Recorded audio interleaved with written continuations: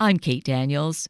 Dr. Diana Hendel has been a hospital CEO and author of Responsible, a Memoir. She met and collaborated with Dr. Mark Goulston on a very timely book, Why Cope When You Can Heal? How Healthcare Heroes of COVID-19 Can Recover from PTSD.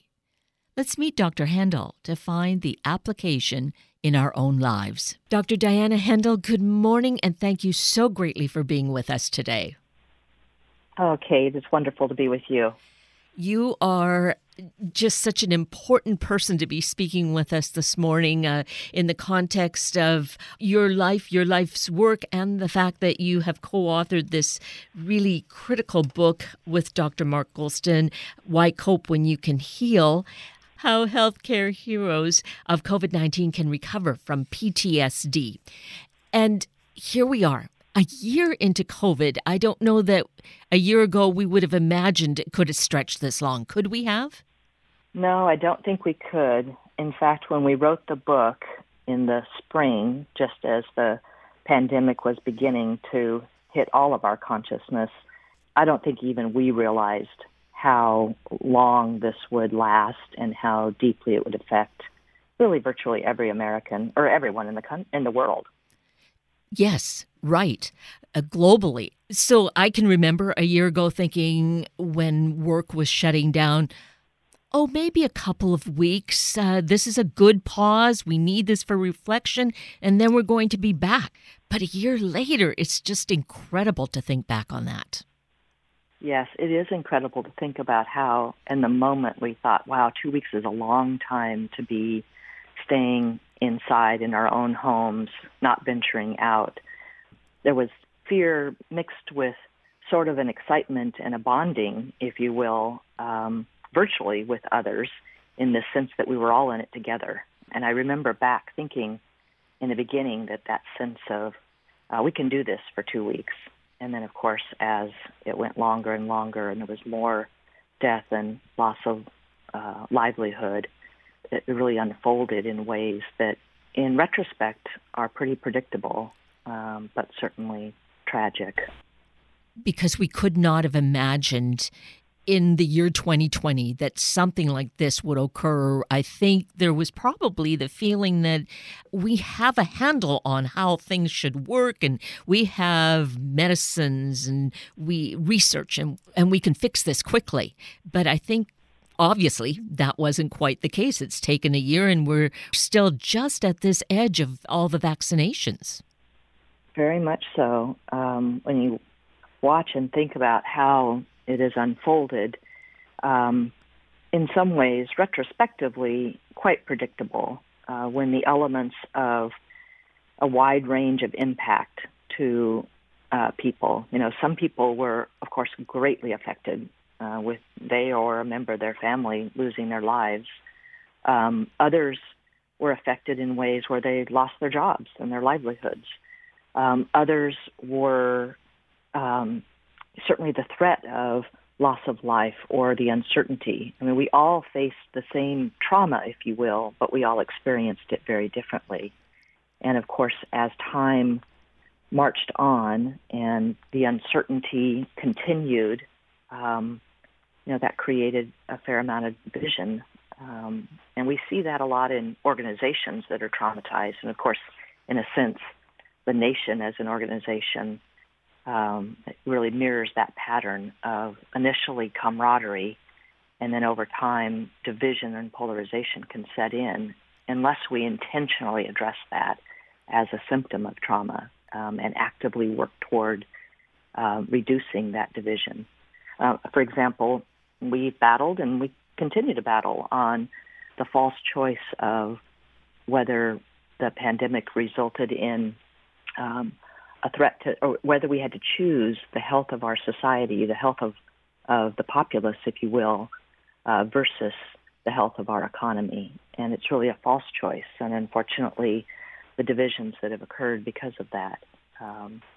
But back to the actual pandemic and the effects certainly on the front line and healthcare workers, that was one of the reasons we wrote our book, because we were really quite concerned at the time. We wanted history to be recorded. We wanted to record the history of the pandemic, again, thinking it wouldn't last as long as it did, because we were seeing what was happening to those who were serving on the front lines, particularly in healthcare. And it's so important because, of course, on the front lines, there's just that happening repeatedly. There's no being able to step back. All of us, of course, are right in the midst of it, but somehow if we're not a frontline worker, I find personally, I can be kind of insulated and I can go about my daily work.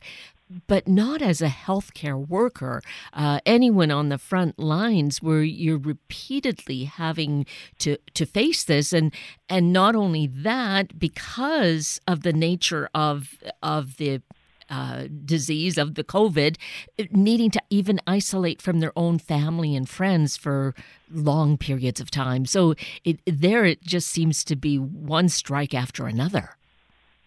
Oh, you raise such a good point. And healthcare workers are amongst the strongest, emotionally toughest, the most resilient people in our society. And so they're really, in a sense, a bellwether. When we see the effects of traumatic stress on them, we have to stop and say, this is something much greater than every day. They're accustomed to death and tragedy, but nothing on this scale. And very much to your point that in the early days when not much was known about the virus and there was a great amount of fear, they themselves were at risk. And they were worried about their families, their own families, that coming home, did that represent a risk? Might they transmit the disease to their family members? So many remained separate from their family members. And so that created a great amount of additional stress. But I think we think that healthcare workers see a lot of death and are accustomed to it, but nothing, like I said, on this scale. And so that sense of being and watching their patients not be able to be in contact with their own families. So there was a lot of despair and sense of helplessness, if you will. And so that adds to the amount of traumatic stress. And then when they come home and see a world that really is at war with being able to accept how we can combat the virus, mask wearing or, now the potential for vaccinations that thankfully have emerged, a year later, that really adds a lot of additional stress to our healthcare workers. So this awareness is important for us in general. Maybe we've had some sense of it, but it's really critical to face it with eyes wide open so that we can have more empathy, but then consider, how we're approaching this in terms of ourselves to try and remedy this situation, not just for ourselves then, but for these healthcare workers who are right there on the front lines having to deal with it on, minute by minute, day after day. Yes, very much so.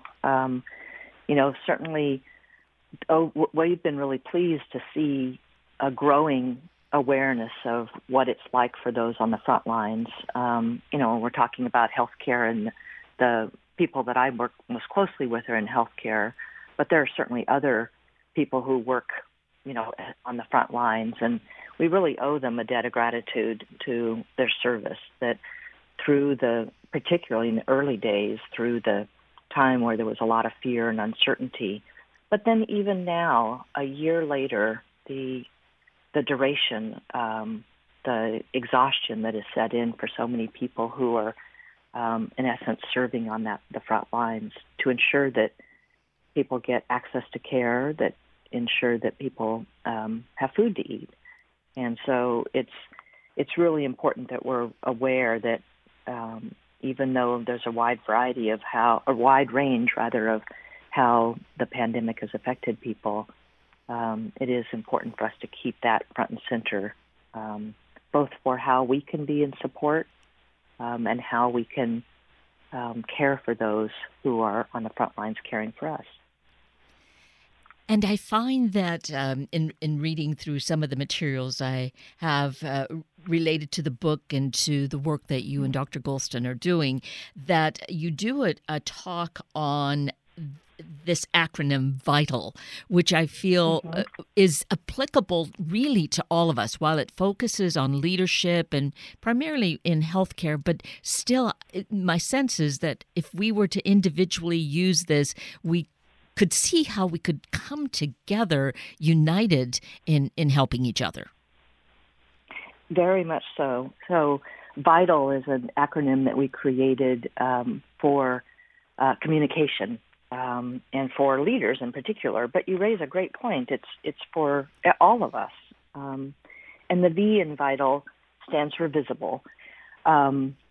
Because when we're traumatized or we're in traumatically stressful situations, often our biological response of fight or flight or freeze kicks in. And so how we might respond as leaders or as people can vary greatly, but depending upon our degree of shock and awe, if you will. So visible is a reminder that what is incredibly important is that we remain visible and as leaders, and that we don't avoid reaching out and connecting with people. So often we wait to share information until we have all of the information.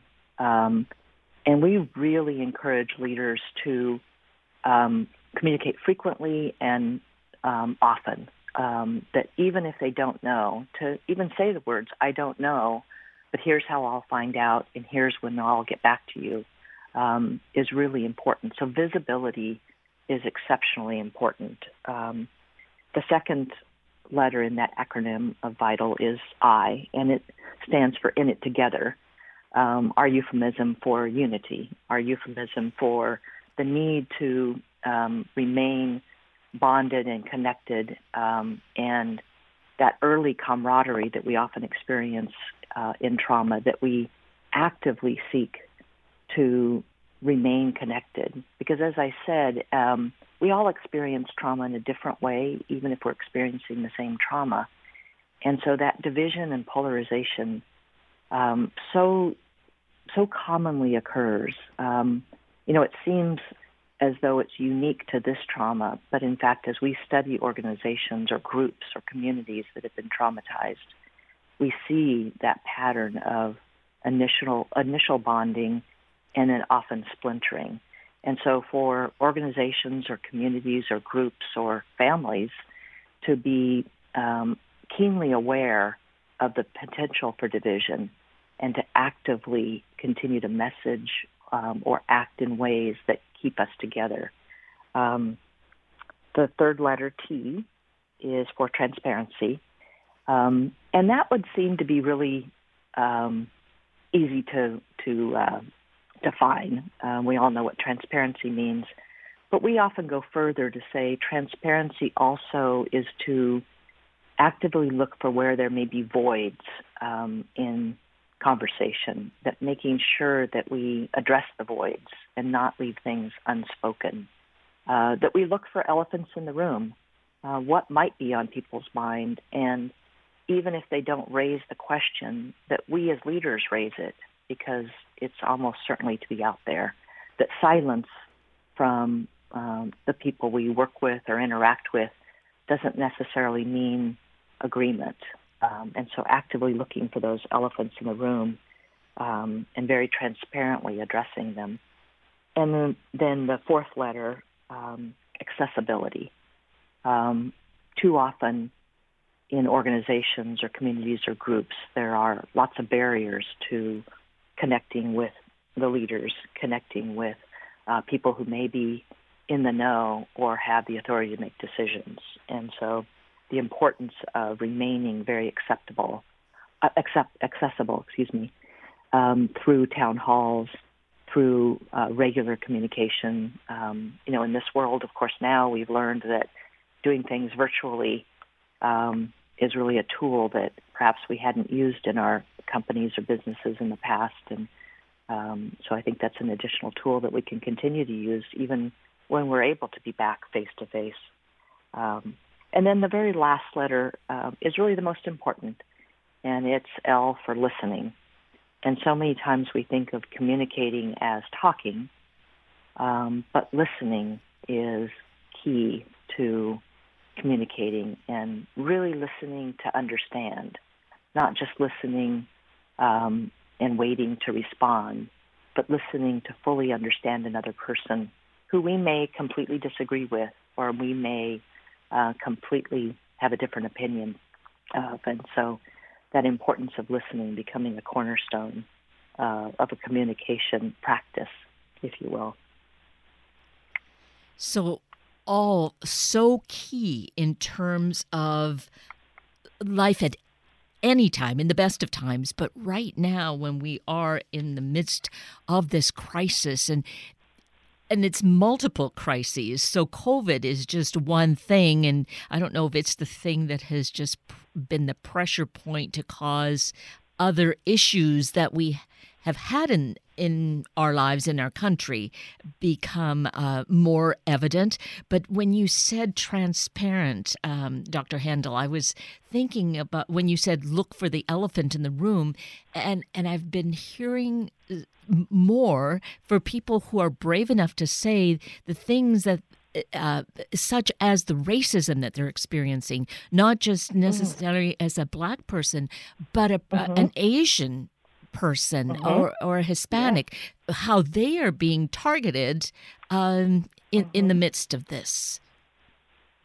Yes, you raise such a wonderful point for all of our awareness and continued conversation. That I remember as a leader that when I would present information to a group, I would be so pleased with myself if, in essence, there were no questions, because it meant that I had said everything that was needed. And I learned that silence wasn't a measure of how well I communicated, that actually creating dialogue, that creating space for questions, and then being brave enough to hear the questions, even if I didn't have the answer to them.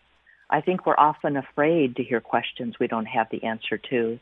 We're afraid of questions that create a lot of discomfort, that cause us to pause. And I found as a leader that actually those were the moments where both being able to create those conditions and connect in a way that with humility and with caring and empathy and compassion, and with a commitment to work towards solving those issues.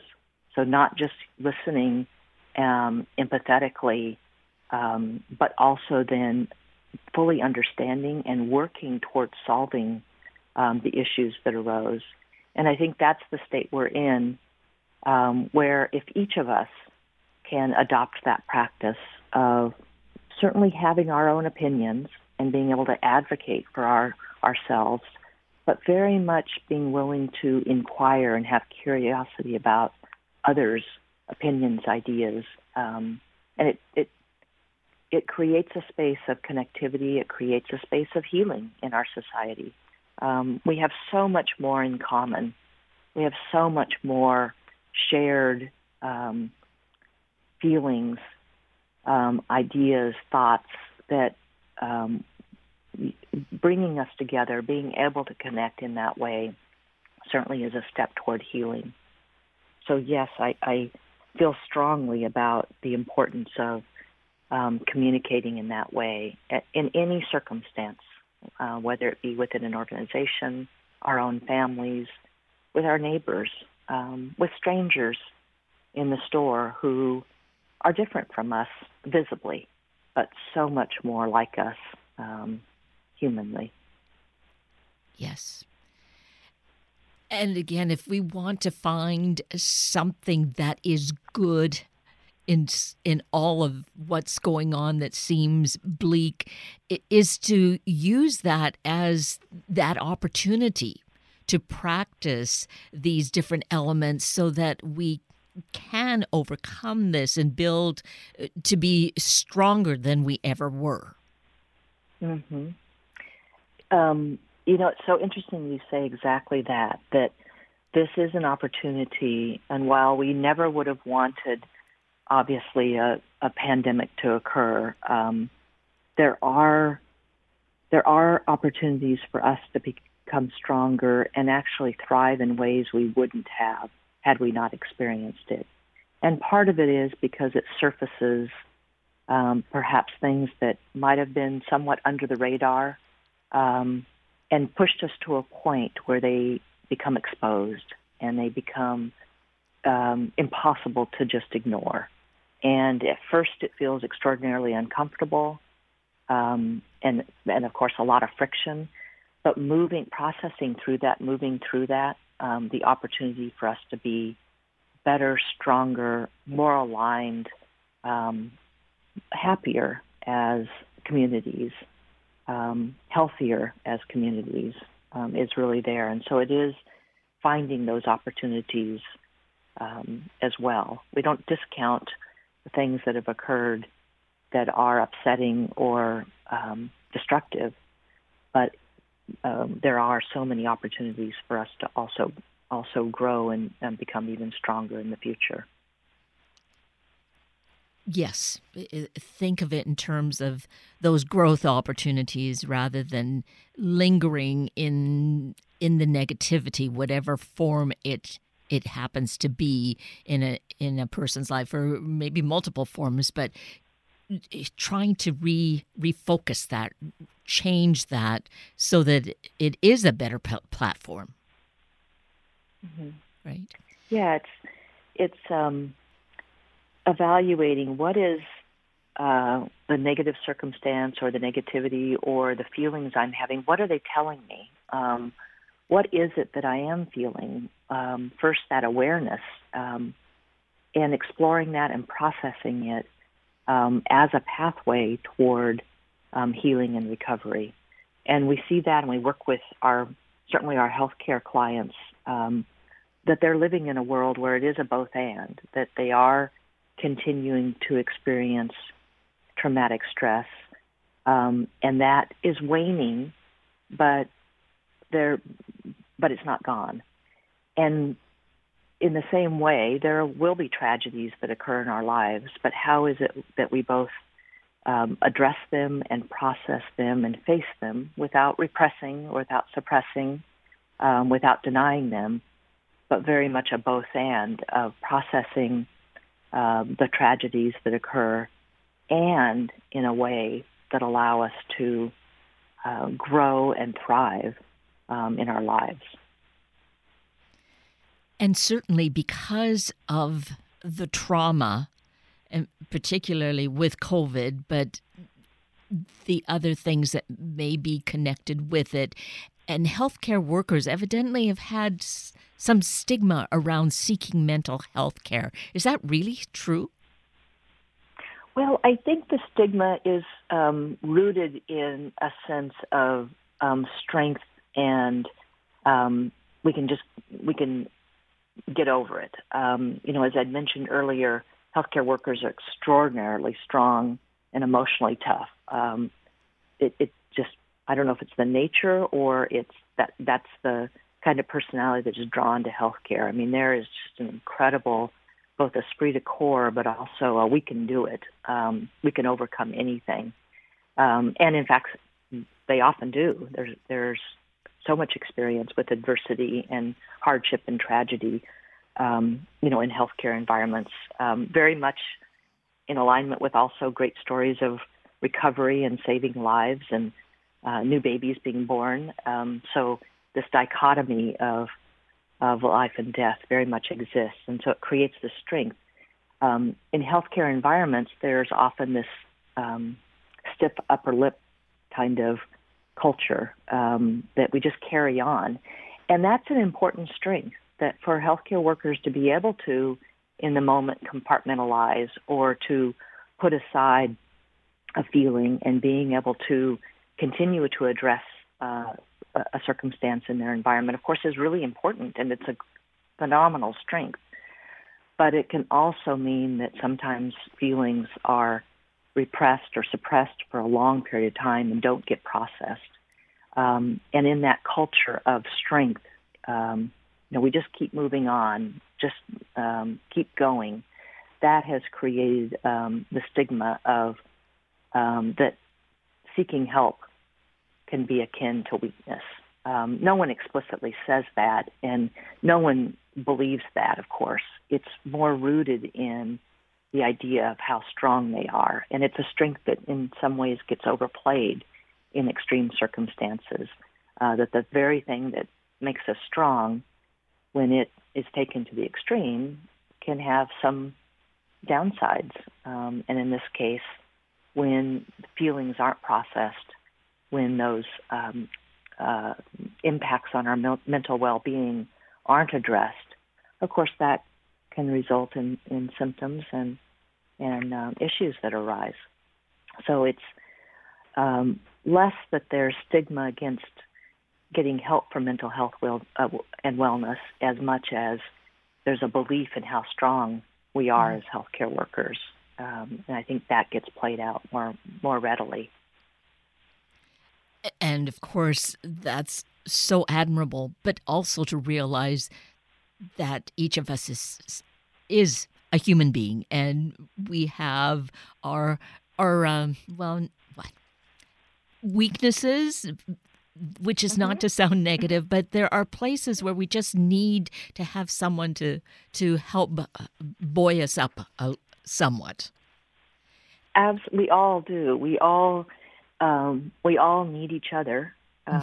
There's no doubt about that. In fact, one of the hallmark symptoms of PTSD is that sense of isolation, and that sense that for many are isolated in plain sight, and people who we might never even think are isolated or are suffering from traumatic stress because they're able to completely function in ways that none of us would ever expect.